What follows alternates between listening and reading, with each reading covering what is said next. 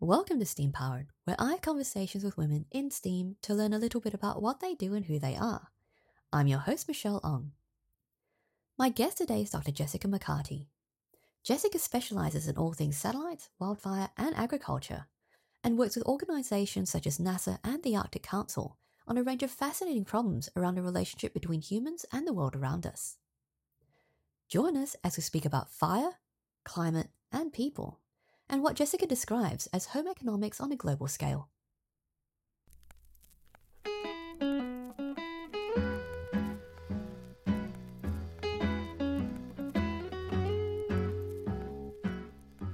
Good evening, Jessica. Thank you so much for speaking with me today on STEAM Powered. I'm really looking forward to this second attempt at having this conversation. Sure. Yeah. Well, and it's wonderful to join you again, sitting outside again, as I try to let my little one sleep. And I also can speak as loudly as I need to do this interview. Absolutely. Yeah, mine is currently unwell, so she is sleeping in our bed. Oh, no. And hopefully staying asleep and sleeping off her cold. So we'll see how that goes. Oh, we just got through that, so I understand. Yeah. Absolutely. Yeah. Cool. All right. So starting from the beginning, how did you get into geography and public policy?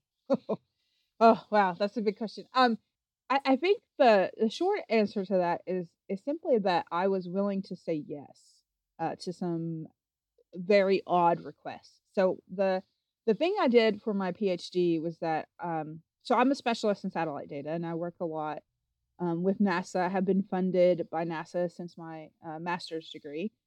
And in January, we'll actually start as a civil servant with NASA at NASA Ames Research Center in California. Yeah, so that's pretty exciting. I'm going to give up my tenured professor position, which is a bittersweet, but I'm looking forward to contributing to national and international science policy. So, what I was doing was using satellite data to try to map all human-caused fire in the lower 48 states of the U.S., which is a big area, right? It's larger than all of Australia. So, not a small task. So a small task. And I was doing lots of field work across the U.S. I was so young at the time, my older brother had to come with me on field work just so somebody was old enough to rent the car, because U.S. laws are that you have to be 25 to rent a car, which was fine because my family owns a farm, and he had just started his own farm, so it was good to have him with me, I would say, at times. But the result of that work was that I calculated the impact of human-caused burning in agricultural landscapes, the impact on air quality and then carbon emissions. And several nonprofits who were working in Europe and Eurasia came to me and said, would you help our colleagues in Eastern Europe and Russia learn how to do this process? And me, being an early career person, I was just like, sure. Because someone read my paper, right? Like, it was a big deal. Wait, you read my paper?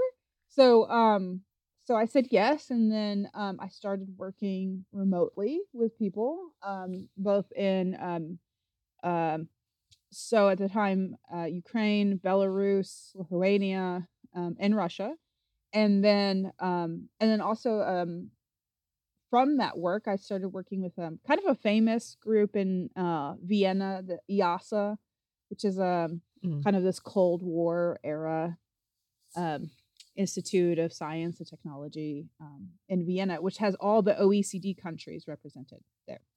So that's cool. Yeah, it is a really cool, and everyone who works at EASA outside of Vienna, they're also quite brilliant. So they're a great team to work with. So meetings started to be planned, and they were asking me if I would be willing to travel. And I can't stress how much being willing to say yes to international conferences, particularly ones where you're not necessarily going to present research, but you're going to be there working and listening to diplomats and listening to government officials, are very helpful to understanding how science can interact with policy. These are hard meetings to put on your resume and CV for sure, because they're not, learned societies or professional organizations. But But you're actually talking to the people, and you're in rooms with people who are making high level decisions, and you are still presenting science. And so it was really just because someone asked me and I said yes, and I was willing to do the work, that I started getting into it. And I would say that the people who know me IRL do not find me very diplomatic. My friends and my family, I would say, probably don't find me very diplomatic. But I'm actually pretty good at it on an international stage, because I recognize my position in the room. I guess like human geographers would call this positionality, but I recognize like I'm there representing a certain country, and that country represents these certain policy wishes and standards. Okay.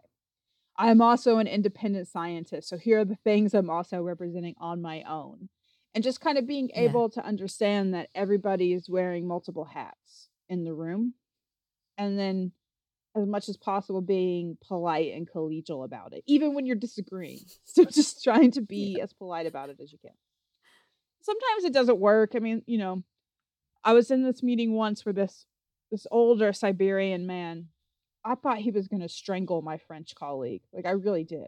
I mean, these two guys were just, and it was all because my French colleague was smiling and shaking his head yes when the older Russian scientist was disagreeing with him. And this is they had crossed cultural wires where it looked, it looked very like dismissive, and like this younger man was not giving his elder due respect. And so I had to just kind of like step in and be like, no, it's okay. This is what some French people do. He's not making fun of you, you know. And I do think sometimes women play that role of peacemaker, maybe naturally. Though again, in real life, people would, I think, find that they have to play peacemaker with me as opposed to me playing it. But in a professional setting, I'm able to do this, and so that's really how I got into science and policy. Now, I do work on two things: fire and agriculture, where I'm just surrounded by dudes all the time, and so it's also quite helpful, maybe being comfortable. Still occasionally I'll be the only woman in a room. I have sometimes been representative of like UN projects or even NASA projects, and I'm the person in charge, and I'm the only woman who has any power in the room. And it's just I feel like Johnny Cash. I feel like I walk the line, you know, like I have to very very carefully walk the line. Because I hold the power, but I also don't hold the power. And I have to understand, you know, cultural cues and things. I will not pour anybody's tea. I will not pour their coffee. You know, will I walk over and hold a door for them? Absolutely. You know, if they're polite to me in a way that is gentlemanly in their culture, will I say thank you and be appreciative? Yes, I will. Yeah, you know, because that's just those are kind of like those are soft skills. Yeah, no, you're right. Yeah, it's just being human. Because I don't think they're doing it to be rude to me. If I thought they were being rude, I would tell, you know. But in general, and I think it's about etiquette. It's about etiquette. Yeah. I think maybe being from a southern state in the U.S. was good training. I mean, even when I'm saying things that people don't like, I'm saying it in what sounds like is a polite way. And you guys have that down to an art form. Yes. And I have okay manners. I wouldn't say I have great manners. I mean, I'm not a debutante or anything. I am from the Appalachian Mountains. I'm not from a place where people have like cotillions or anything like that. But so I don't maybe have the nicest table manners. That is an interesting thing, because I grew up in the country where people you don't need them, I would say. But but you can pick that stuff up, right? You can learn that. Like I didn't know how to use chopsticks until I was like 18, and I flew to China for a summer. And I learned very quickly how to use chopsticks. Like within 3 days, I was good because I needed to That's use amazing. them. Right? Once you need to, Yeah. you learn them. Yeah. And that was the custom, and I struggled, and then I picked it up, and it was good. It's fine. So Yeah. yeah. Yes. Okay. Long story short is I said yes. And then from there, because I'd been in spaces with policymakers, I was occasionally asked to come back. I have a policy about this. If I'm not the right person, I will tell people, that's Mm. very kind. Actually, you should ask this person. Yeah. Or if, I have a conflicting personal or professional reason, I'll be upfront with people and say, oh, I can't make it. You need to ask this person. This is the person I would Mm.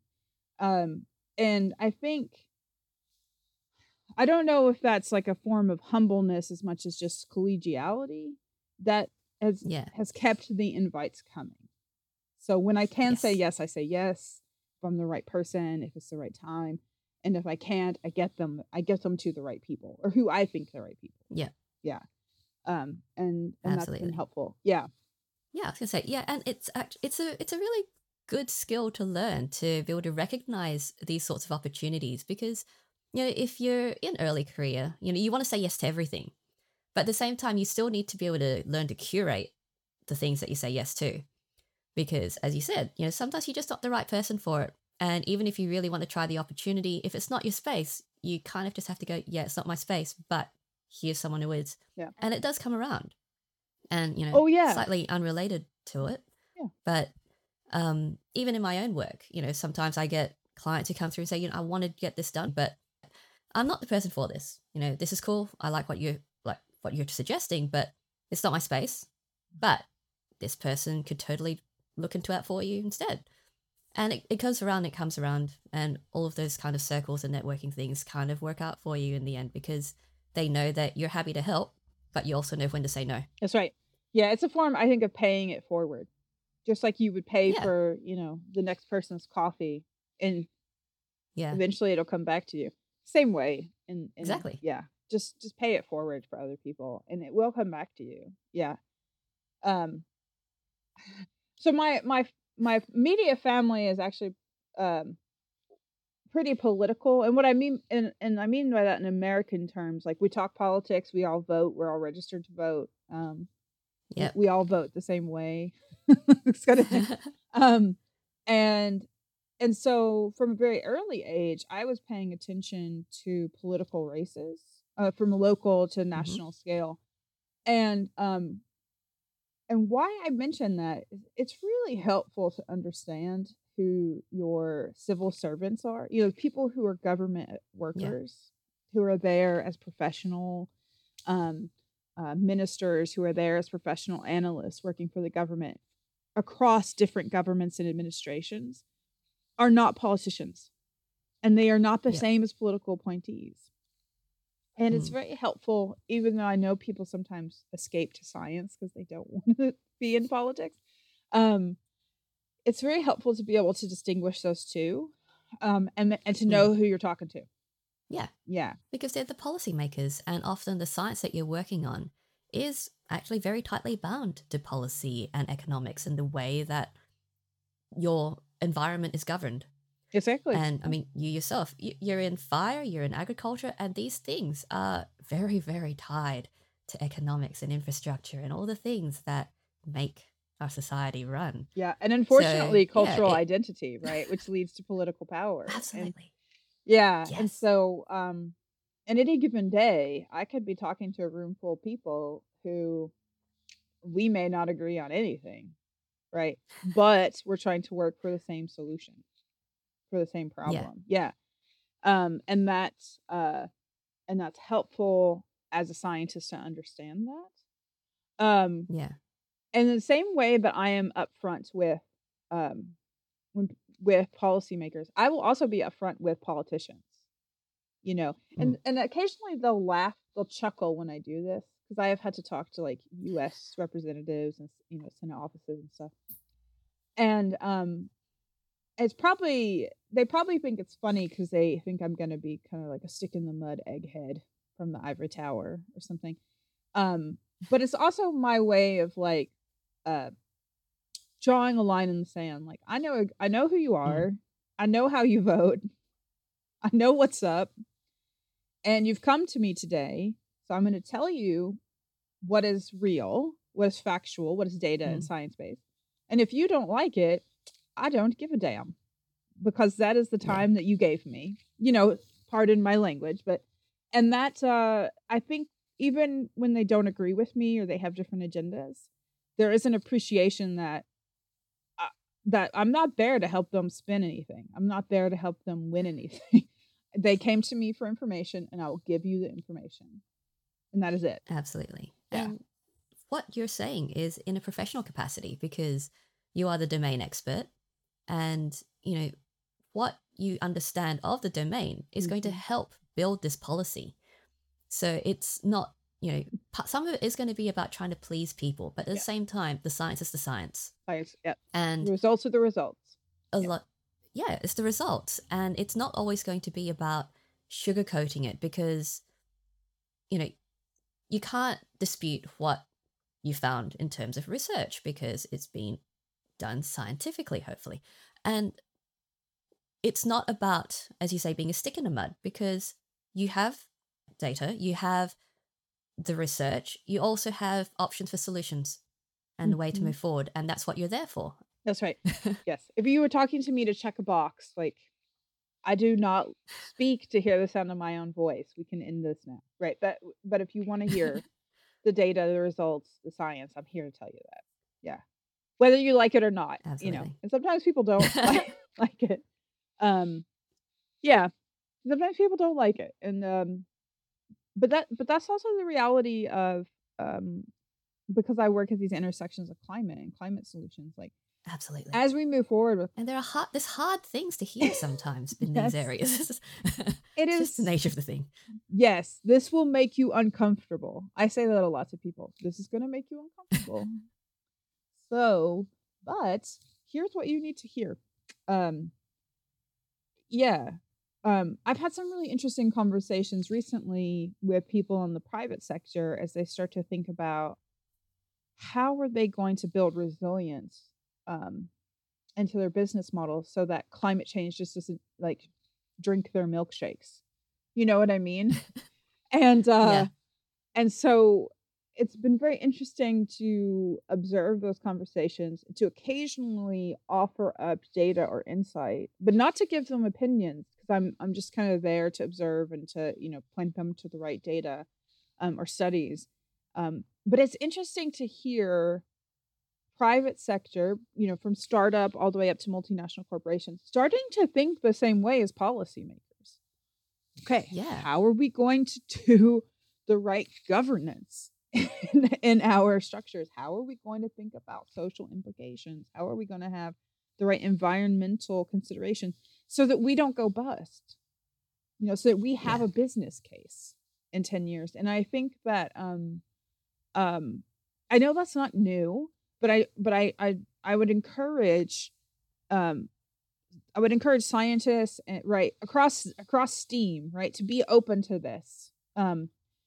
You don't have to necessarily work for private sector to even just be there as someone who can help. Though of course, private Yeah. sector positions are that is a great STEAM career to have, you know. Um Yeah. we haven't talked about this, but I don't like this idea that there's only like one pathway for scientists and technology and Exactly. yeah, I don't like this idea. This is a bad idea. Um Partly because universities globally kind of failed the COVID tests. So they didn't really stick up for their faculty, staff, and students. So it's kind of hard to convince people, I think, unless they feel very driven, committed to scholarly Yeah. work and teaching to keep going. Um, but I do think that this is another example where working with private sector and the nonprofit space, you can help guide policy too. You're just doing it from a different way. These people also have influence. Well, if enough business owners end up being interested in these sorts of things, and it's starting from the ground up, Mhm. because yeah, sure, governance and policy and actual speaking to politicians is a route for whatever science or work that you're in. but it's about the constituents, right? So all the people who are going to be voting for these governments, if you get them interested in the policy, if you get them thinking about the way policy affects their business and their bottom line and their survival, that sounds mercenary, but still, it's the same sort of thing. You're getting them thinking about the things that matter to them, in a scale that's slightly bigger than who they are, and that's how you drive policy at a higher level as well. Oh yeah, and I think that I would just encourage early career folks. I would encourage women. I would encourage LGBTQ scientists. Engineering, everything, that they not shy away from these opportunities. I know it's tough because the world seems like anyway, I think we live in a world where a lot of people feel like they don't belong. And and we absolutely need everybody who wants to be in STEAM to be there. Right? Like we need them. We need you in this space. And we don't need someone else. We need you. And we need you how you are. So come to us. And I guarantee you that other people want to hear from you too. Policymakers, private sector, nonprofit, students, right? And your future colleagues. So my hope is that that kind of message of, if you're here and you want to be here, great, you belong. That's it. That's absolutely very simple. Who belongs? That's the message. Who belong? Yes. You can eat lunch with us. Exactly. Yes, come eat lunch with us. Absolutely. So backtracking just more than just a little bit. Okay. But, fire and agriculture is, such a topical field of study. But what drew you to wanting to look into these areas anyway? I'm from the Appalachian Mountains in Kentucky, and I grew up, I like to tell people I grew up on a farm on a mountain in the middle of a national forest, which is true. And my parents raised myself and my older siblings in some of the older traditional ways. So living off the land, growing crops. I have cut down trees. I have killed chickens. I've been hunting. I know how to fish. I'm a good person to know if the zombie apocalypse happens, is what I'm saying. And so I was around forestry. I was around agriculture. I saw and helped with prescribed burning. I lived through wildfires as a child and as a teenager because they're common. They're common there. Not like California where you can get them every year, but every 3 to 5 years, there's going to be a wildfire. And so, you live with that reality. And when I had the opportunity, when I started learning about satellites and I started learning about geospatial and computer mapping and data, and I was really late to technology and the internet. Like, I really didn't have a computer in front of me until high school. I had other things to do. I had places to be outside, and I had tobacco fields to work in, and soccer games to play and stuff. But but once I got into it, I loved it, and I still do. I still love it. I still every day I look at a satellite imagery, like every day. Every day I'm looking at satellite imagery, even on the weekends, because I enjoy it. I find it relaxing. And once I realized that I could combine the technology with this like local traditional knowledge that I had gotten from my family, and that I was living, that was it. That's all it took. It was like, oh great, I don't have to give up this part of me that I don't want to give up to be someone who I want to be. I have had to make hard choices since then. Like I can't have my career and still live back home in Kentucky. That would have been nice, but it's not a possibility. So I've tried to stay as close as possible. But of course, still doing a lot of international work as needed. I've cut down on travel in recent years because of small child and also COVID. And then and carbon it too. I really do think travel should be there should be a reason. I don't travel for vacations. I try to do staycations or short distance things. Um, so so that's really how I got into geography. And then when I entered university, and I realized that geography was the discipline where I could study the environment, but I didn't have to ignore humans, and I could include data and Yeah. technology in it. That's really what drew me to it, because there is no, besides Antarctica, there's no place on this earth where humans aren't a part of the ecosystem Yeah. and a part of the landscape. And so trying to think of nature as being this place devoid of human beings is just I don't know, some old colonial ideas of, right, of continents and landscapes, and that's just not reality. And so Mm. so that's why I stuck with geography, and I didn't, I took ecology classes, and I've been employed as a field ecologist, and because I can learn plants and ID vegetation, things like that. But in geology, I've always found interesting, and I've worked a lot with geoscientists, including volcanologists. But geography is my home, because it's just it's where the world is. I get to study the world, and I don't have to leave Yeah. anything behind, and that's nice. Absolutely. Yeah, It is. yeah.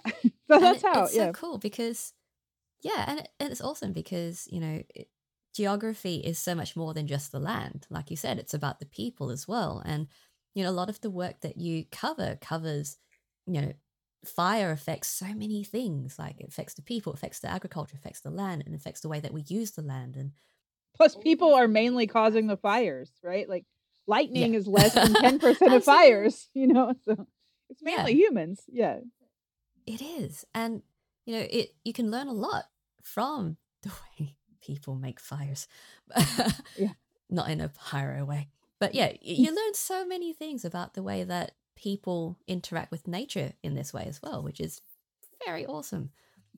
So, what sort of work are you doing specifically with fire and Sure. agriculture and ecology? So, let's see. So recently I've been working on things like, um, if we wanted to use different historical and current satellite, what we call time series or archives. So just think like kind of 1990s forward, to understand what landscapes are burning and who might be burning across the entire Arctic, right? So how could Yeah, we use the satellite data and then link that to what's actually happening on the ground? So which ecosystems, which trees are burning in the boreal, which tundra systems are most likely to burn? Where is the peat? And then when the ignition is happening, who has caused the ignition or what has caused the ignition? So trying to link the satellite data to the actual ground-based mm, fire regime. We call it a regime. But that's everything, like the timing, the ignition, the fuels, the vegetation, how the fire spreads, and then using kind of our eyes in the sky to understand that. So that's one of the projects I've been doing. The Arctic Council is on pause because of the war in Ukraine. Some of this work most of this work had started beforehand, and I had been working hmm in Eurasia and North America in these systems since about 2008. So I was able to keep that going. More recently, in the spring, I spent almost 3 months in Finland, and I worked with my Finnish and Nordic colleagues, working with them because they have a lot of expertise there on fire, where they hmm actually want to reintroduce prescribed burning. So, not too dissimilar interesting. actually to Australia, where there have Yes. been some less extreme events than Australia, but some extreme events, and definitely some understanding that maybe they have overmanaged the land and removed fire from the landscape in such a way that it has, decreased the ecological functioning. It's hurt biodiversity. It's potentially even causing more carbon emissions because it's not allowing for peat systems to rebuild and respond. And Yeah. um, and like in the high northern latitudes, particularly as we get closer to permafrost areas, it really matters how we manage the land. And we have to figure out how to get along with each other. At this moment, there's going to be one country that's not going to be a part of this conversation, but you know, as I like to say, and one of my colleagues, his name is Justin Fain. We used to work together. He's now at NOAA. But one of the things we used to say is that Russia is most of the Arctic, but not all of the Arctic. Right? Not all of the Arctic is Russia. Russia is just most. So like a little under 60%. But still, there's all this other part that has to be saved, that has to be worked on. And so it's really important to understand these impacts on the Arctic and this transition between the boreal and the Arctic, and how our management of fire will impact those to release even more carbon from the ground, right? As it thaws, or just because we've mismanaged timber and energy extraction. And then recently, and this is just in the last couple of years, it's happened during COVID, as we were working on this, it became quite clear that there were lots of, first off, in the Arctic Council, there are 6 permanent Indigenous participants across the Pan-Arctic. And it was quite clear that they were holding on to cultural practices and wanted to continue these beneficial cultural practices of prescribed fire, of cultural burning. And while we're parts of different working groups or expert groups, we also found the same results. Like these are things that should be happening. It's clear in the Western science that this needs to continue.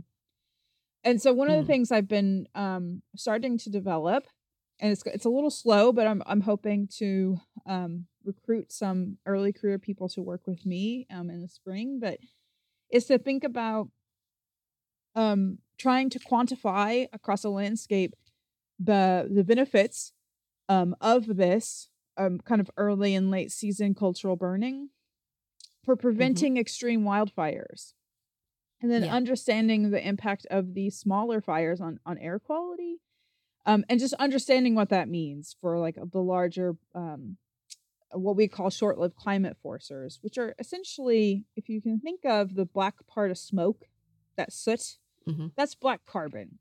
And when it is released in smoke early in the spring and it deposits on sea ice in the Arctic, it's actually warming the sea ice from the top as well. So as you can imagine, if you have a dark colored towel on a white sand beach, your towel becomes very hot.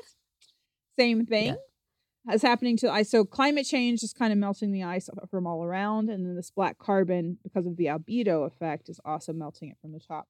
And so one of the things would be like to try to quantify the impact of these. And my hypothesis is that there probably is very little impact because they're so low level burning, that low level energy, the power, the fire radiative power is so low that the smoke is probably not transporting. And so that's one of the things I'm working on, is like linking this human practice to this concern about air quality and of course sea ice melt. And I think my working hypothesis is that it won't be a big deal. Of course, we need to do the experiment. We need to do the research. So can't tell you if I can reject or fail to reject that hypothesis yet. And then and trying to do that in parallel, and if I can, in such a way where I'm collaborating with some of the permanent participants, like say the Gwich'in Council International, and such that they are also paid for their work. Right? Because I really feel like anyone who's contributing to any project needs to be paid. And a side note is that every student who works for me is paid from undergraduate level up. Like anyone who comes and works for me must be paid, because I couldn't be in science unless people paid me. And so I feel like they must be paid. But that same ethos has to go for larger international and in just large group in collaborations. And particularly, I think it's not just that it's a sensitive topic, it's just that it's the right thing to do. If we're working with Indigenous groups, we should be paying them. Yeah. Like this is, they're bringing very important knowledge to the table, so we should be paying them for that. It's not, I mean, you pay your experts. If you're in a consulting team and somebody adds even 10 lines of code, that's not for free. They get to charge an hour or half an hour or whatever it took. So it's still, they need to be paid. So that's what I'm working on for fire right now. The second what I'm working on for fire is thinking about how to use commercial satellite data, so very high resolution data, And here I'm actually working in almost an exclusively all female science team, which I rarely get to do. So this has been quite That's a cool. pleasure. Yeah, it's very neat. So it's led by a colleague of mine at NASA Langley. Her name is Dr. Amber Soya.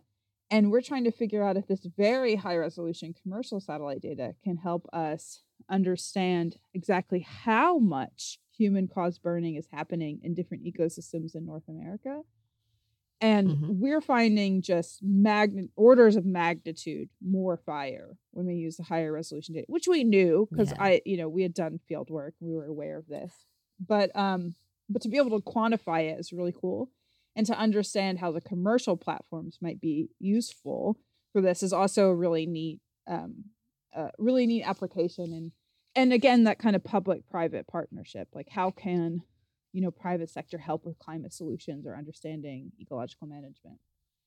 And then for agriculture, right now I'm working with a large team led by a climate modeling group at NASA Marshall Space Flight Center in Huntsville, Alabama. But we're working with a large team across 4 countries in East and West Africa. And we're trying to figure out what near-term climate futures, how they will impact regional agricultural food security and food systems for 4 large cities. So in Burkina Faso, in Ethiopia, in Kenya, and in Rwanda. And we are taking into account things like human health, the role of women. So if women do not have access to the right markets, to the right food systems, then it doesn't really matter if you're producing enough food. Families are not getting fed. And I think that that's something that gets missed a lot in our conversations about, like, will we produce enough food? Maybe, yeah, sure. But are we getting the food to the people? Right. And then, and to be quite frank, like in general, mothers are the people who are feeding families, not solely, but oftentimes it is women who are making sure food is getting to families. So we want to try to figure out the impact of that. So that's a really neat project. And I've been able to work with 2 PhD students who are from the global South on that project, including one from Africa, because we really wanted to, we didn't want to do parachute science. I don't know, what is it called in Australia? You know what I mean? Like, we all have worked with African partners and have, given time and volunteered our efforts and expertise, but still, when you're working on these kinds of professional projects, you still want to be sure that you are training the best scientists and you're not leaving behind whole continents. You know what I mean? Like, yeah. So yeah, I understand what you're getting at. It's you're just kind of dropping in, doing your stuff, but then they have nothing to work with afterwards, kind of thing. Right. Yeah. What was the point of that? Yes, exactly. So so we've been very fortunate to be able to work with students from Algeria and then also Malaysia.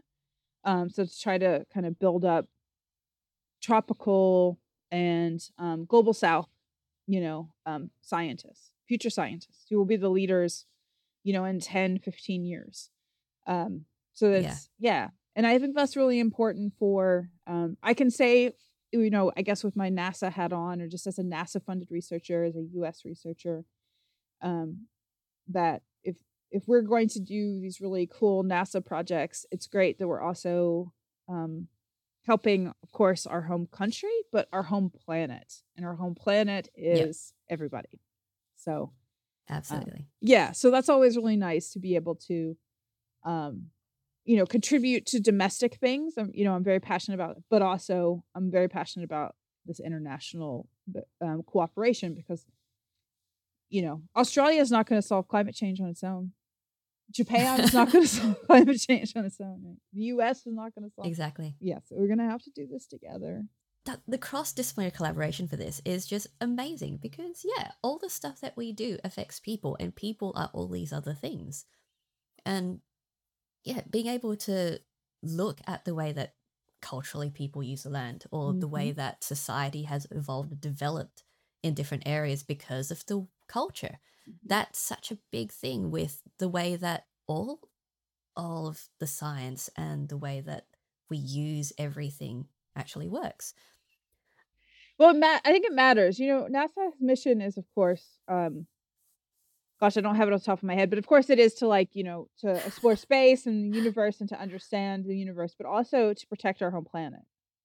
Yes. And so that's what NASA Earth is often focused on. So we use a lot of spaceborne like satellites, and Mm-hmm. NASA science and technology, but to protect our home planet. All that science and technology, of course, is going into lots of other directions, including um, being used by small businesses. It becomes open source to anyone who wants to use it. Yes. All the data is open and transferable. And I think that that's a really interesting change. And maybe you see this in your field as well. But Mm. this kind of idea of open source software, open source data, open collaboration, open platforms. Yeah. It wasn't that long ago when satellite data used to cost as much as $1,700 per Yeah. scene. Like It that is wasn't long before at my all. time. It's before my like Yeah. school days, but not by much. And Mm. so, I knew people in graduate school who were, years ahead of me, but they had to write grants to buy their satellite data. Yes. And like we don't do that. We never do that. So it was such a change. And now it's just, of course, companies share some of what they do. Maybe not all of it. No one's asking for all of it, but they share enough that there's this incentive to collaborate to build more, right? Because more collaboration, more access, it means, right, more, honestly, like more business cases, more use cases for that. Absolutely. Yeah. Yeah, because you don't know what the data is going to be able to be used for. And, having open data, open systems, open infrastructure just encourages citizen science. So even if you're not a researcher, even if you're not practiced at, writing grants and applying for, special permits for doing things, you can have access to data and some people will just think about using it in a different way. And suddenly a new field of research comes into play. Yeah. And, it means that you're opening up all these opportunities for innovation to this massive range of people you didn't have access to it before. That's right. And one person can't possibly have every idea for the use, Yeah, right? So exactly. as you open it up, you get all these other ideas, and Mm, that's really interesting, right? And that's how we get innovation. So I yep. think I'm really excited about that. There's actually NASA's doing a huge initiative to transform to all open science. So to all open source science, which I think is great. It's It going to take a is. bit. It's going to take a little bit. It's not going to be Of course. tomorrow. Give us a minute. But it will be something that um that I hope is then joined by other countries. And then to have such like and then a global partnership around open platforms and science. I mean, wow, Hmm. right? I mean, that would be amazing.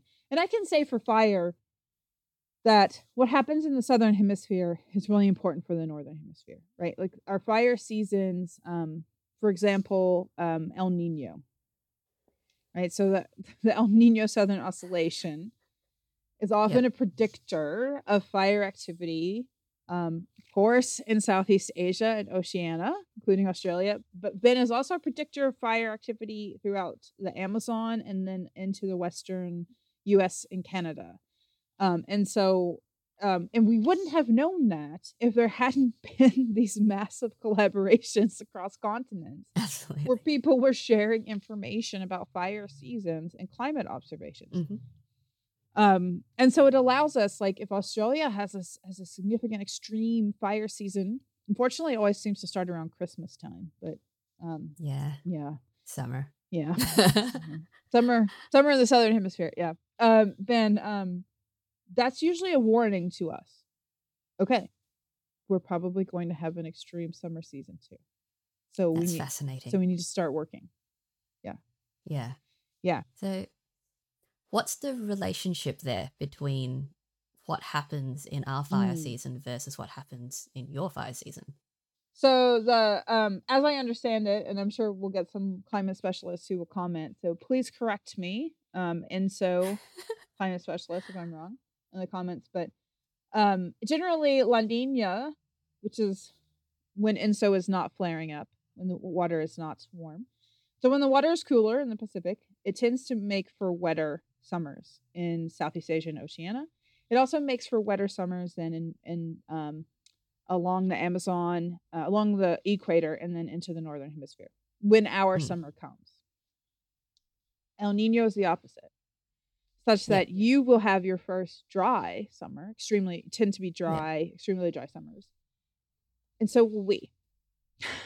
But that makes sense. Yeah, but we've had this then wet winter, and then El Nino shows up, and that wet winter means that we've had fuels, we have vegetation buildup. So it tells us like, it gets dry, a lot more. Exactly, and then we have bigger fires. So if we watch the southern hemisphere's fire season, and which is our winter time, but your summertime, then we know, okay, it's extreme. We have a likelihood of having a similar extreme fire season. Yep. Same kind of dry weather patterns will set in. Prepare now. Absolutely. Yeah. So that's how. Yeah. It's I mean, it's, of course it's not 1-to-1. It doesn't always happen. And then I think what's really interesting is a lot of our satellite systems now, and this has been cooperation between, of course, observations from Australian scientists, but also NASA and ESA, the European Space Agency. But the last extreme fire season in Australia in 2020, I believe 2020, there were these huge streams of smoke up into the upper troposphere that ended up circling around the planet a few times. Right. Yeah. So, yeah. And that causes lots of interesting potential for global climate. Like it can seed storms. It can cause cloud condensation nuclei to cause different types of cyclones and hurricanes. So it can cause deposition of smoke onto the glaciers in the Andes, causing melting in there. Like it's a very interesting kind of global system, and I think that's really the power of satellites. That en masse, right now that we have these huge data systems and cloud-based servers and ability to do rapid data visualization, is that we can see real time these global systems linked to each other. That's so cool. I can see why you spend a lot of time looking at this stuff. Yeah. But it also means that we're connected. And I think that maybe, I'm looking for sometimes these physical and meteorological mechanizations. But to me, it always just feels like, I have a good friend who lives in New Zealand. And so sometimes it's like, she's American, but she married a Kiwi. So it's like, it's a very interesting, like, I can kind of feel more connected to her when I look at the satellite imagery. Yeah. Or like, sometimes I look at the satellite imagery and I feel connected to my colleagues in Finland because I'm looking at Finland. It's like, oh, I could just send them a message, or I haven't really been able to reach some of my Russian colleagues in Siberia. It's probably not wise to reach out to them now. It might cause problems, but sometimes I look at the satellite there and I think about them and I think about you the think families. about them. Yeah. And I hope they're well. And I hope in the future we'll be able to work together again. But then also I look at satellite imagery of what's happening in Ukraine and I think about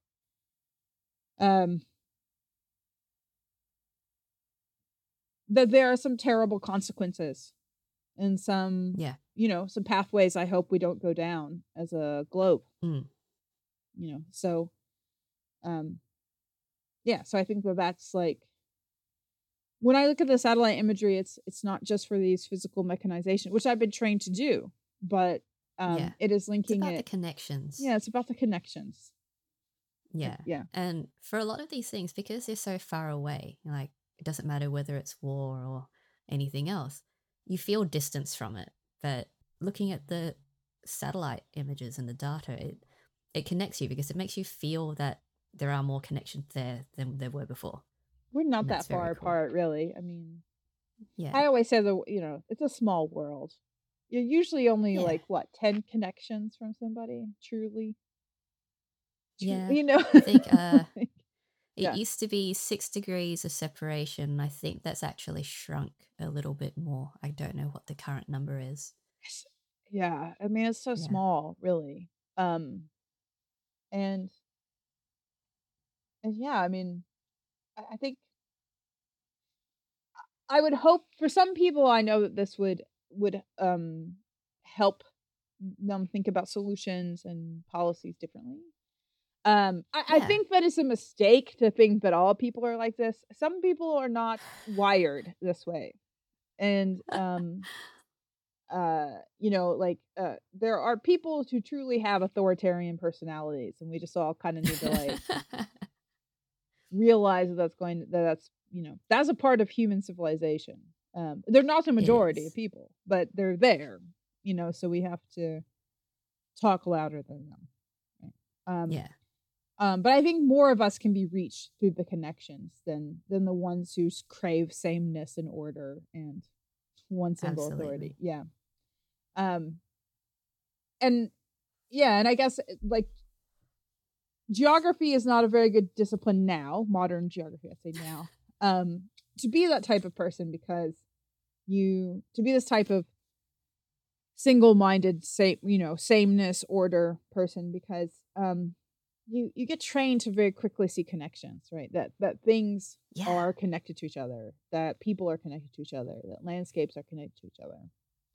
And I've had the privilege of being, in parts of Russia where I'm like, oh man, this could be Alberta. It looks like Canada to me. And then and I've been in parts of like northeastern Quebec. And I thought, man, this looks just exactly like the Great Lakes in Michigan, right? In the US. And it's Yeah. like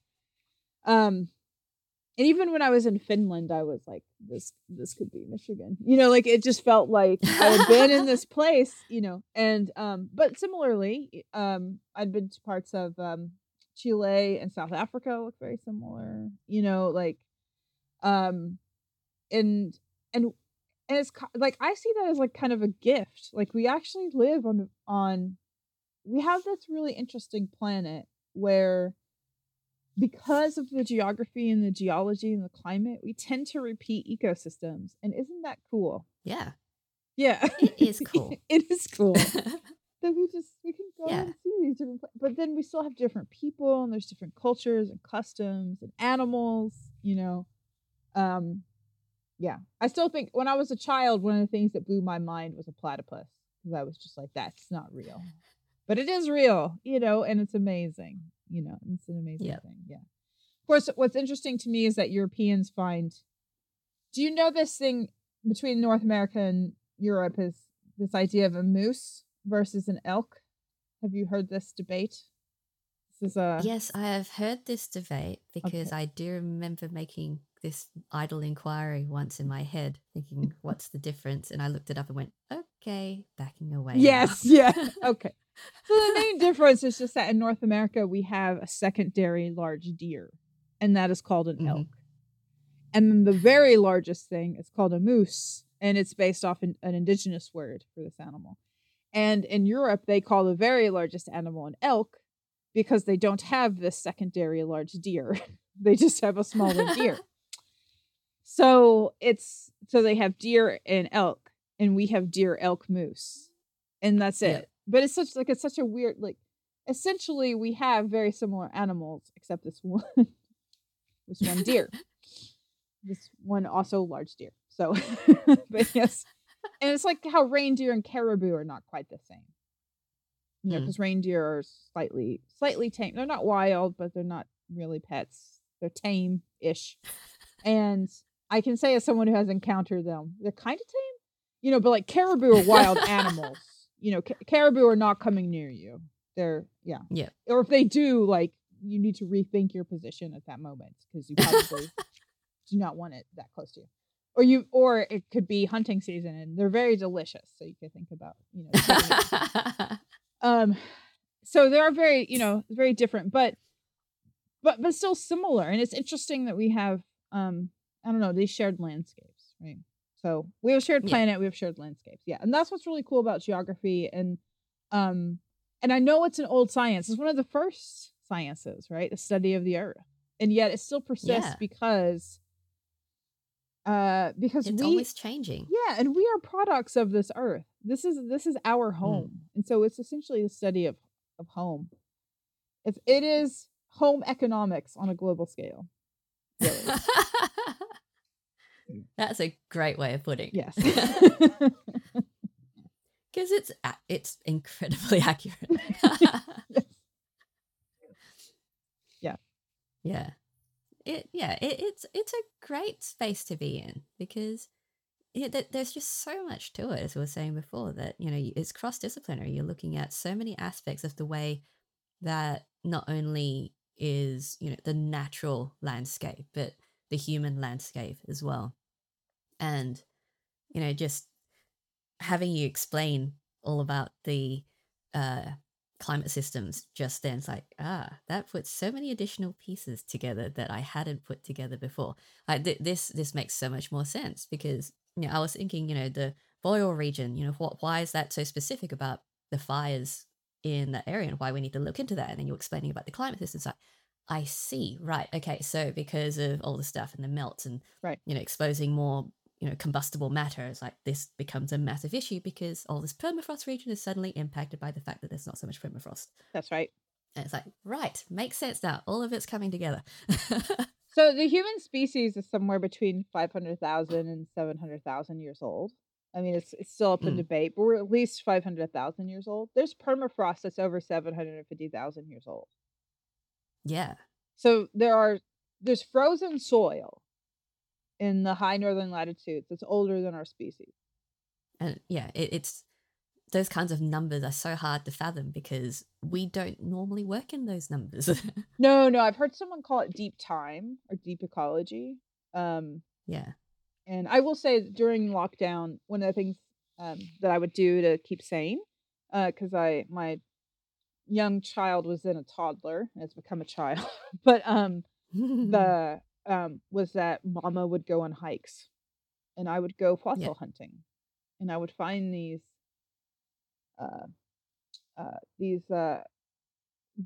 only carnivorous coral from the Ordovician period. So they're 450 million year old coral. That's cool. And I would just pick them up and I would just look at them and I would think like, this is 450 million years old. My species is a fraction of the age of this thing from an ancient seabed at a time when the continents we live on now were one. Right. So, so this too will pass, right? This too shall pass. This is, and it was how I would like keep my sanity a little bit. Cause you know, these things, that time felt long. It felt, I think humans we don't do well with uncertainty. I think I'm trying to be like, everything is uncertain. I'm trying to be kind about this. Let me be generous. We don't do well with uncertainty. And so when people do ask me, like, well, what do you think about climate change? And, you know, do you have any hope left? And it's like, well, I'm not really giving up. I don't know that.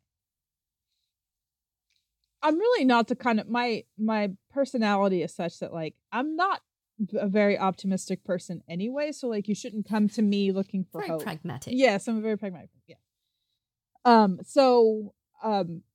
what I think the perspective we should have is that our ancestors had lives that were harder than the ones that we have. And no, it's not easy right now. And uncertainty sucks. But just like suck it up and do the work. And hope that it gets better. But it only gets better because you're doing the work. So I guess the Buddha says the only way out of pain is through it. So yes, I think that we're just in this moment of I guess what Finding Gen Z would call the millennial pause. Is what I hear. But we're in a moment of pause where the world is trying to figure out, do we go through it? You know, and the real the real thing is that like that's actually our only option. Yeah. Yeah. And it's a fine option to have. We can make it through it. It's just we made it through the first 2 years of COVID. This next year is probably, you know, let's hope, knock on wood, that's better. And but it isn't the first 2 years. Like it's yeah. And even if things look bad at times, they're not going to look like they did then. And I think that there's like a knee-jerk reaction to be like, don't talk about it at all because I don't want to think about those bad times. And that's like, that is an understandable trauma response. Like, just like, but it isn't how we're actually going to keep managing things. Yeah. And so that's a short-term solution. That is a short-term solution for a long pandemics are a long-term problem. And climate change is a long-term problem, but it's also an opportunity. It is an opportunity for everyone to stay connected and be connected and make decisions and plans that are connected. Yeah. Like I'm not someone, I think we should all travel less. I don't think we should never fly again. I do not see the purpose. I do not think it serves the world to be in a place where we do not talk to each other or meet each other or know that we are more similar than we are different. You know what I mean? Like, I think that seems right. like a dark age to me. But we should still try to cut carbon emissions as much as possible. And so, of course, it's going to mean a little bit of travel here and there. But, and that's okay. Yeah. Yeah. I think, too, for diversity and equity and inclusion, that all scientific conferences should have an online option. It does not make sense to suddenly decide everything has to be in person again. Like, it's just people have families. They have to take care of loved ones who are ill. They themselves are immunocompromised or are not in a position to afford to travel. Like, just give them the option to connect online. Yeah. And also you're opening up access to knowledge to a wider range of people. And, again, it's about the open systems and, encouraging things like citizen science. If you open up conferences of all sorts, it doesn't have to be academic, just any sort of conference that you're holding for your specialist topic, being able to open up an online option gives a lot more people the ability to participate and contribute, even if, not as, speakers, as guests, because they're still part of the broader community. That's right. And it still gives them the opportunity to share in that. Yeah. I don't know. I mean, when did you start this? Did you start this over COVID or right before COVID or? Haha. It's funny because I started it in May 2020. So it was during COVID. Yeah. It wasn't intended to be a COVID thing. It was only then because it was a procrastination thing, because it took me a year to finally go, right, I'm going to do something about this. And I chose a really bad time because it was at the time when there was a shortage in all the equipment you need to be able to do online video stuff. Yeah. So yeah, that was fun. We went through a shortage of like, I know someone who waited 6 months for a laptop, and I don't mean like a special laptop, just a laptop. Yeah, just a laptop. Yeah, just a laptop. Yeah. Couldn't get it. Yeah. Webcams and microphones and anything to do with kind of online communication. There was just shortage everywhere. Couldn't get any of it. And there were at least 6-month waiting periods. It's like, fabulous. I shouldn't have procrastinated. This is my penance for having to procrastinate this. Yeah. But here you have it, right? And then absolutely. I have to say, I do occasionally get asked to do in-person things, and I'll do them. The ones I think are where there's mutual benefit. But when people ask me to do the online ones, I almost always say yes, because I know that it's going to be more democratic in a way. It's going to be open to more people. Yeah. Yeah. Yeah. So sure. And this is exactly it. Yeah. Yeah. So great. Let's do that. Definitely. Absolutely. Okay. So we can probably start to wind up now because it's getting late for you. Yeah. So some of those other soft questions. What hobby or interest do you have that's most unrelated to your field of work? So I'm actually kind of a dancing fool. Like I love to dance. Ooh, And yeah, I will take any dance class. I used to teach like a fitness dance class. that's cool. Love Zumba. I love Latin dance. Um, I've even taken like Arabic folk dance and even like, belly dance, which I know is not maybe copacetic, but still Come on. fun. If you're enjoying it, what's Yes. yeah, it's fine. Yeah. Well, I'm trying to avoid as much as possible cultural appropriation, but it is I love it. I love dancing. And I'm really good at it. And yeah, and that has nothing to do with what with anything I do in my That's science at all. awesome. Yeah, and people are usually a little when my colleagues see me dance, like, they're a little shocked, I would say, that I can like keep up and stuff. And then yeah, and my students will often be like surprised that I can like mimic their TikTok videos or whatever. So it's Hey, just that's a skill. yeah, yeah, yeah. Yeah. I have the rhythm, is what I would say. I was born with the rhythm or whatever. Yeah, so That's that's cool. that's my hobby that is unrelated to, my day job or my life job as being a mom, right? So is that Yep. I'm a dancing fool. I love to dance. Yeah. That's awesome. I love that. Yeah. That's very cool. And it takes, it's a skill, but it also takes a lot of courage and just self-confidence to be able to do that. And I know because I've done a few different dancing things over my life, Yes. and it's hard because I feel very self-conscious and I need to get over it. Oh, what's funny is when I'm dancing, I don't feel any self-conscious at all. I'm not. That's I'm cool. just I'm it's just envious. me and the music. Yeah. And I don't care what people think and like and I even learned like as a child I learned some traditional dances which is like you might not know this, but it's called clogging. But it's like what happened to Oh yeah. Irish river dance and when it got stuck in that Yep, posture. yep. Yeah. And then I learned how to do like some barn dancing and line dancing, and things like that. But I think we all did that at some yeah, point. yeah. But I like I love all forms of dance and yeah, and I don't care what people think when I'm dancing at all. Like at all. That's cool. Yeah. I'm That's not awesome. normally Love like that. yes, when I'm giving a talk, I'm normally like, how does everything look? How's my hair?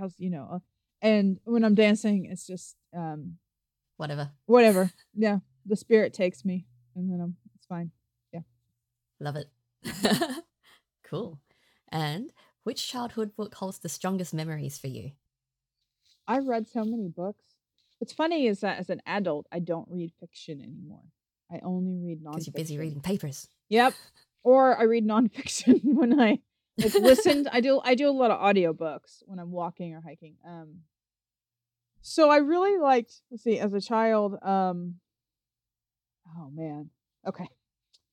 To be quite frank, the first book that came to mind was that I had this children's illustrated Bible when I was a kid, and I would Ooh. read it just front to back, just constantly.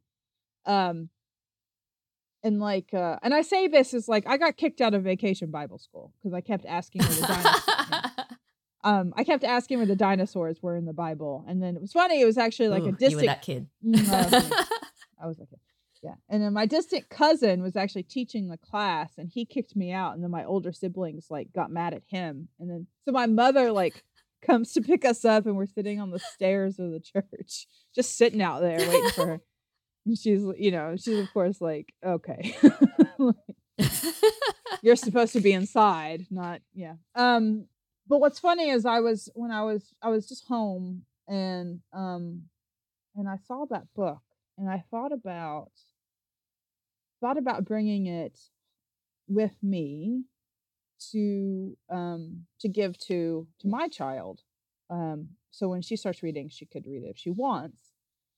And it's just that the illustrations stick in my mind. But also, I Mm, will say this, it has come in handy a few times as a scientist to be well versed in a yeah. religion, in a major religion, is what I would say. So I'm Hmm. from like a Protestant Christian background. because there have been times at scientific conferences when like street side preachers have tried to like say mean things to scientists as they're walking by, and I can just be like, let's do this, right? Like, you tell me where in the Bible does it say this, right? Because it doesn't, it doesn't say it. But that book sticks with me because of the illustrations. I looked at it, I don't know, 10 or so years ago, and the illustrator had actually gone to an archaeology program. And so a lot of the drawings were trying to be realistic of like Hebrew and Aramaic cultures at the time, and That's also like cool. what Roman and Greeks, would have looked like. And so it's it looks, and the other thing is that the people aren't white in the book. Yeah. Yeah, so like, I mean, Jesus is a They were trying to be little historically accurate. Apollo like. Jesus is a little Apollo like. I'm not gonna lie. I mean, like, his hair definitely has like blonde highlights, and his eyes could maybe be darker.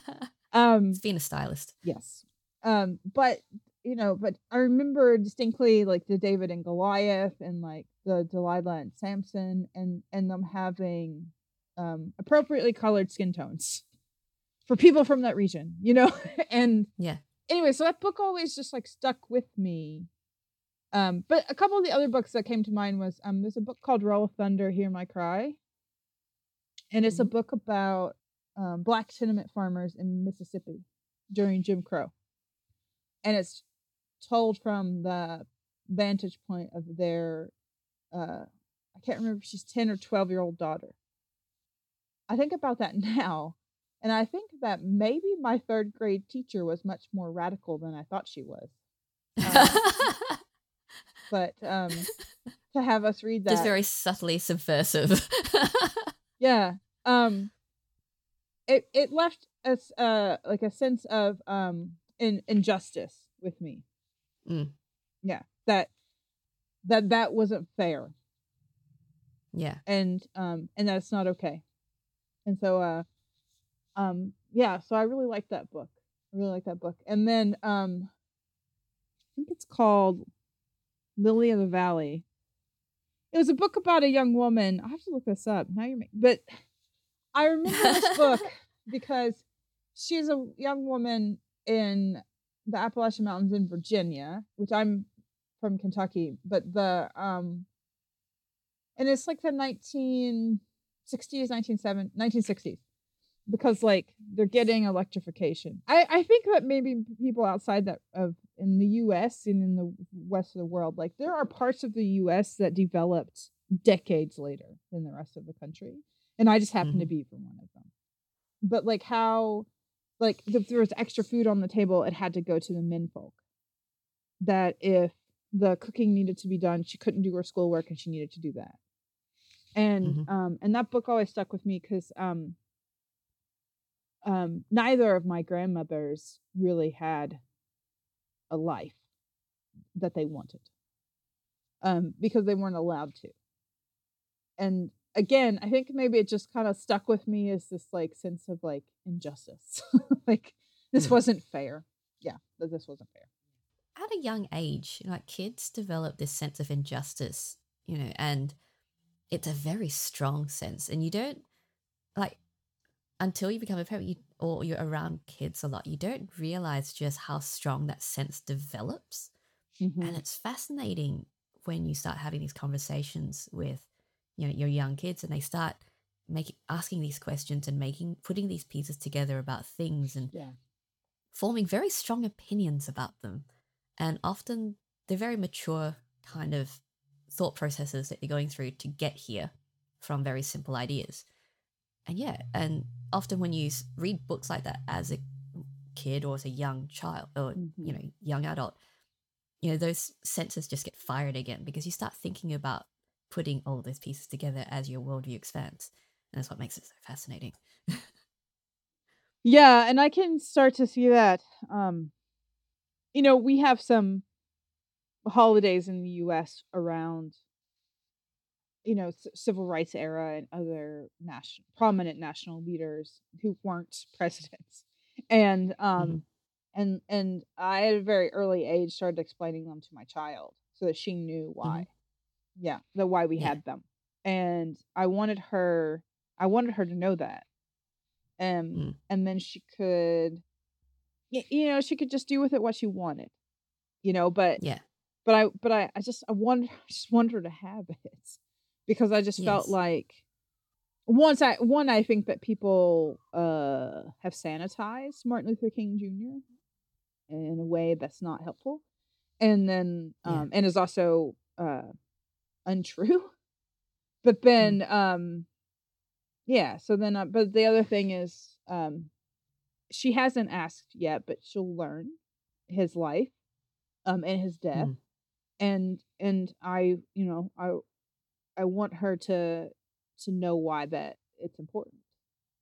So Yeah. yeah, and why he was Yeah. important, and his family, and and all these things. So yeah, but I think because when I learned about it, it instilled in me a sense of injustice, and that I have not been able to move past. I think.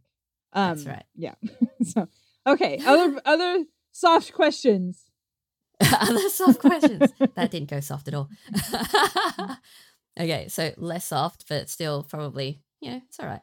What advice would you give someone who'd like to do what you do, and what advice should they ignore? I went to graduate school because I needed the money, Yeah.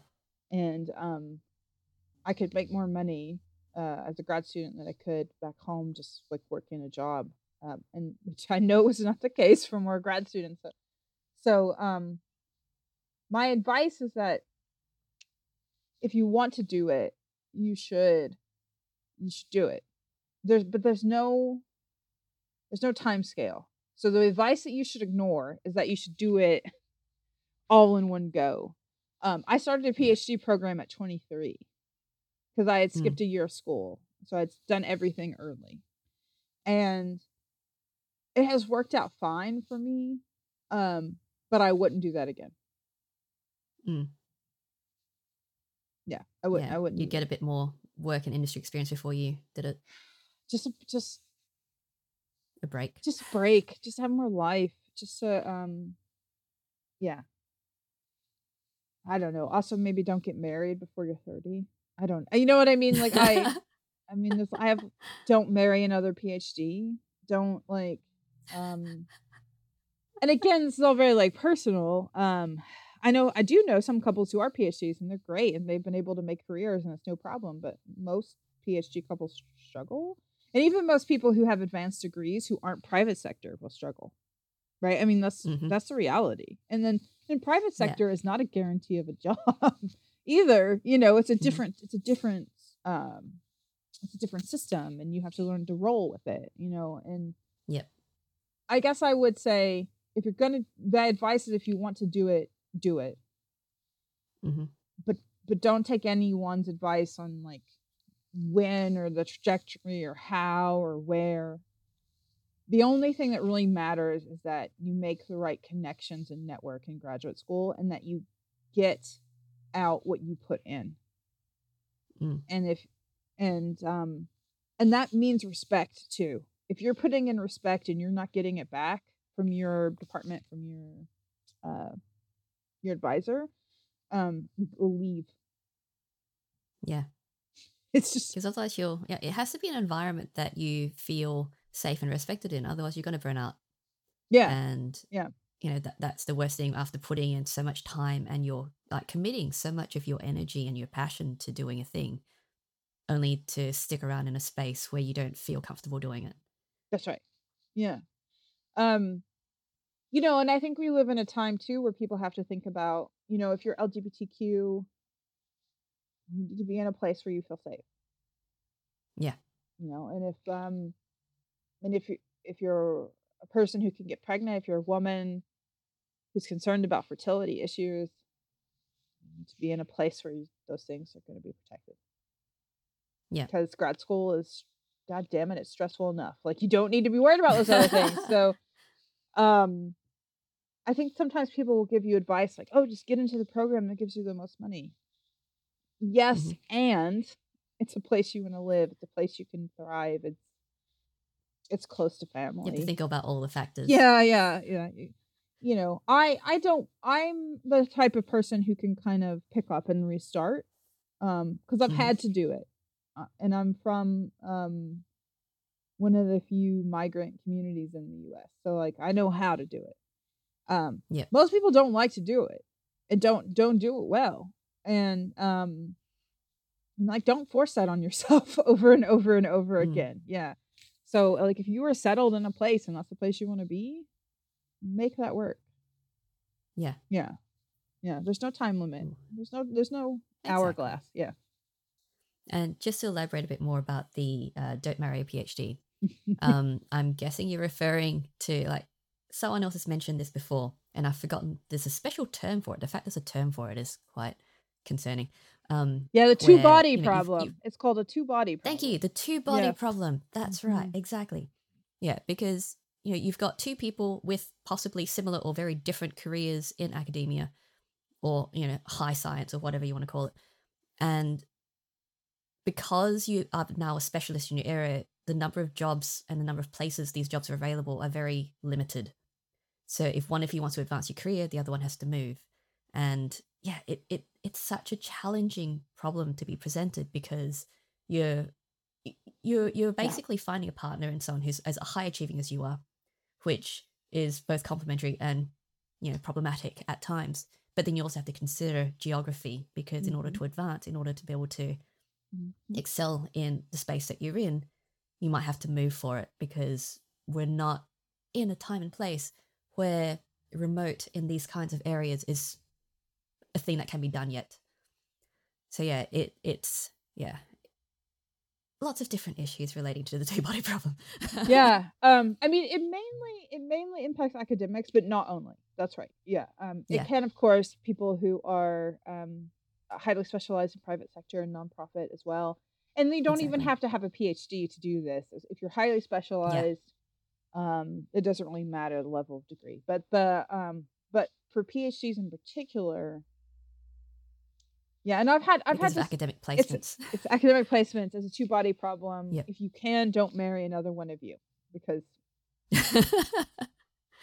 not always an option. No, it's not. No, I know. Yeah, and I'm not telling you like don't marry the love of your life because of a two-body problem. But marriage is more than those first few years of romantic butterflies in your tummy. There's more to it. And you're building a life together, and that means both of you have to feel like you have options. And so two-body problem means that usually one person has an option and the other person is being dragged along.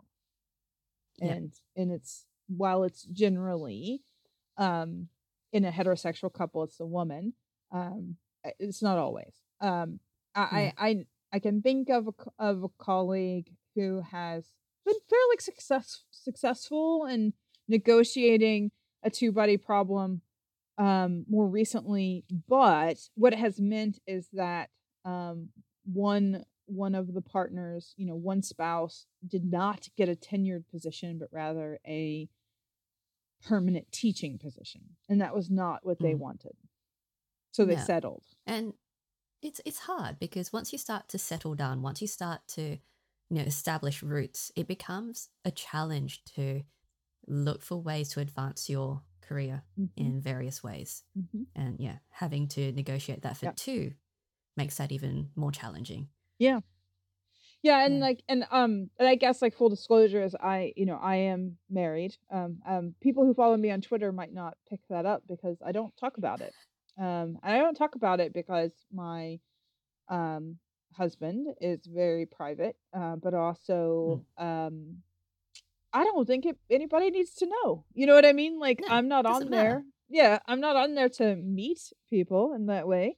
So I'm doing this as a professional and a professional way. So why does it matter? It's not relevant information. No, it's not. But he does not have a PhD, and he has he has an advanced degree. He's very specialized. He works private sector.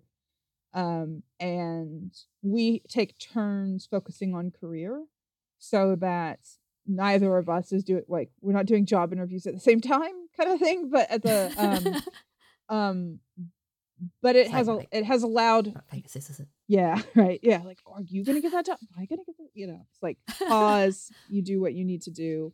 This is stable. Okay, you're good.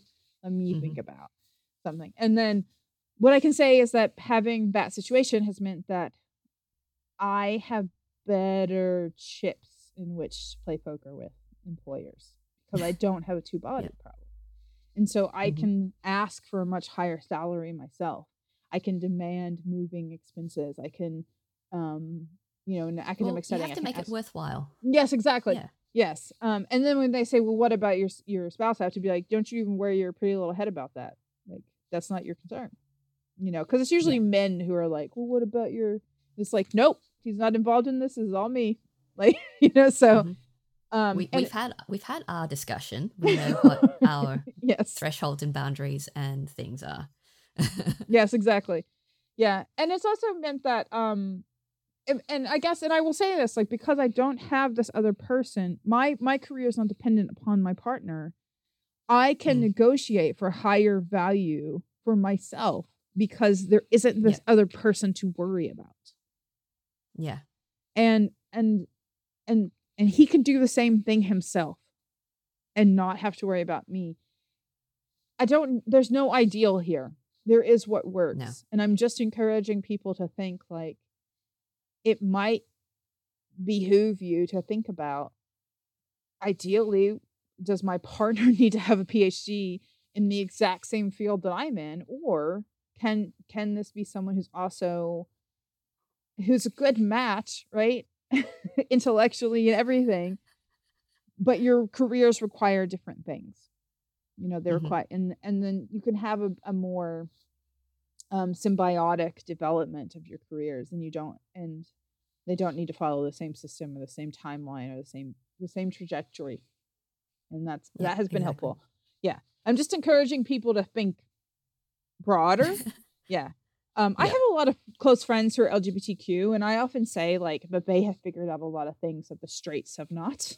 Like, they tend to have, because, you know, as a community, they have developed protocols around relationships and things like this that were kind of away from mainstream culture for a long time. That they know how to do a lot more negotiation and consent and boundaries and things like this. And we should also be talking about these things, about, like, okay, what are the boundaries? What is our future? What are these things that are going to make our relationship work, instead of thinking it's just happily ever after. Exactly. Yeah. And I mean, you know, you look at other kind of, you know, before people get married, sometimes they get told to speak to, you know, some sort of, you know, advisor, whether it's religious or non-religious, whichever works for you. And often, you know, even in Australia, you get handed this DVD, and, you know, it's talking about how you communicate conflict and all these other things, and, you know, having that. Who's handing this? Who is giving you a DVD? I think it's because I'm not religious, so clearly it's a government thing. Okay. I don't know. But anyone who's a celebrant, or because you have to be licensed to do that kind of thing, they hand this out when you know, book them in. So yeah, it's interesting that society goes, okay, you talk about communication, you talk about kids, but it's like, well, we've got to talk about career. We have to talk about, you know, how we communicate these sorts of things, how you know, maneuver these other aspects of life, which is part of modern life now. And yeah, so it's thinking broader, as you said, about all the different aspects of who you are and what makes you, and what you want out of life, and being able to, you know, negotiate all of that for both of you. Yeah. And I think too, again, like, people who, I guess, follow me on Twitter or whatever are going to be maybe a little surprised to know this, but, like, I have chosen to live a fairly traditional life because that's what works for me. Maybe my work and career or not, you know, like, I don't inhabit a position in my career where I look like a traditional woman necessarily, but at home it's we have a very equal parenting relationship, but, you know, like, and we'd split some of the cooking and of course chores, but it's still like this typical traditional, mother, father, child, like extended family. And because that's what I wanted and that's what works for me. And I don't ever want anyone to tell me what I need to do to live my life or have my career. And I don't want to tell anyone else. And I want us all to be able to live in a world where we get to pick those things and be respectful of each other. And what I find disheartening is that there is, and while it seems to be coming mainly from the older generation, it's there in the younger generations too. This idea that like maybe women shouldn't have these types of careers and things would be better. Maybe maybe we should go back to these older ways of thinking about sexual identity and even gender identity, and things would be better. And no, it's not. Like instead, maybe we need people handing out DVDs where we can all just start. Maybe you need to talk about your expectations of your life and your career. You need to start talking to each other. The DVD should be called "This is Going to Be Uncomfortable," and then we can all just like be uncomfortable in this conversation. But I am my concern, for STEAM moving forward is that we maybe aren't pushing back on these cultural forces that are trying to remove many of us from public life.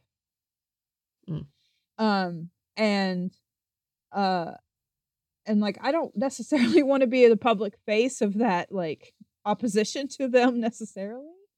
But if I have to, I will. Like I do not like this movement at all. And and I'm concerned. I am concerned that we just think that if we just show them the data that they'll just figure it out. But we don't live in a world where like people can live on one income anymore. Couples cannot live on one income. This is not reality. Exactly. And it takes a village to raise children. So even if someone's staying home, whichever parent is staying home with the child, you still need childcare. You still need other things. So I think that I think we're avoiding some hard, uncomfortable conversations. I don't know. Does the DVD work? Does it make you have these conversations, or you just watch it? Or do you watch it? I think it varies. Okay. All right. It was a long time ago. I've forgotten if I did watch it. Probably did.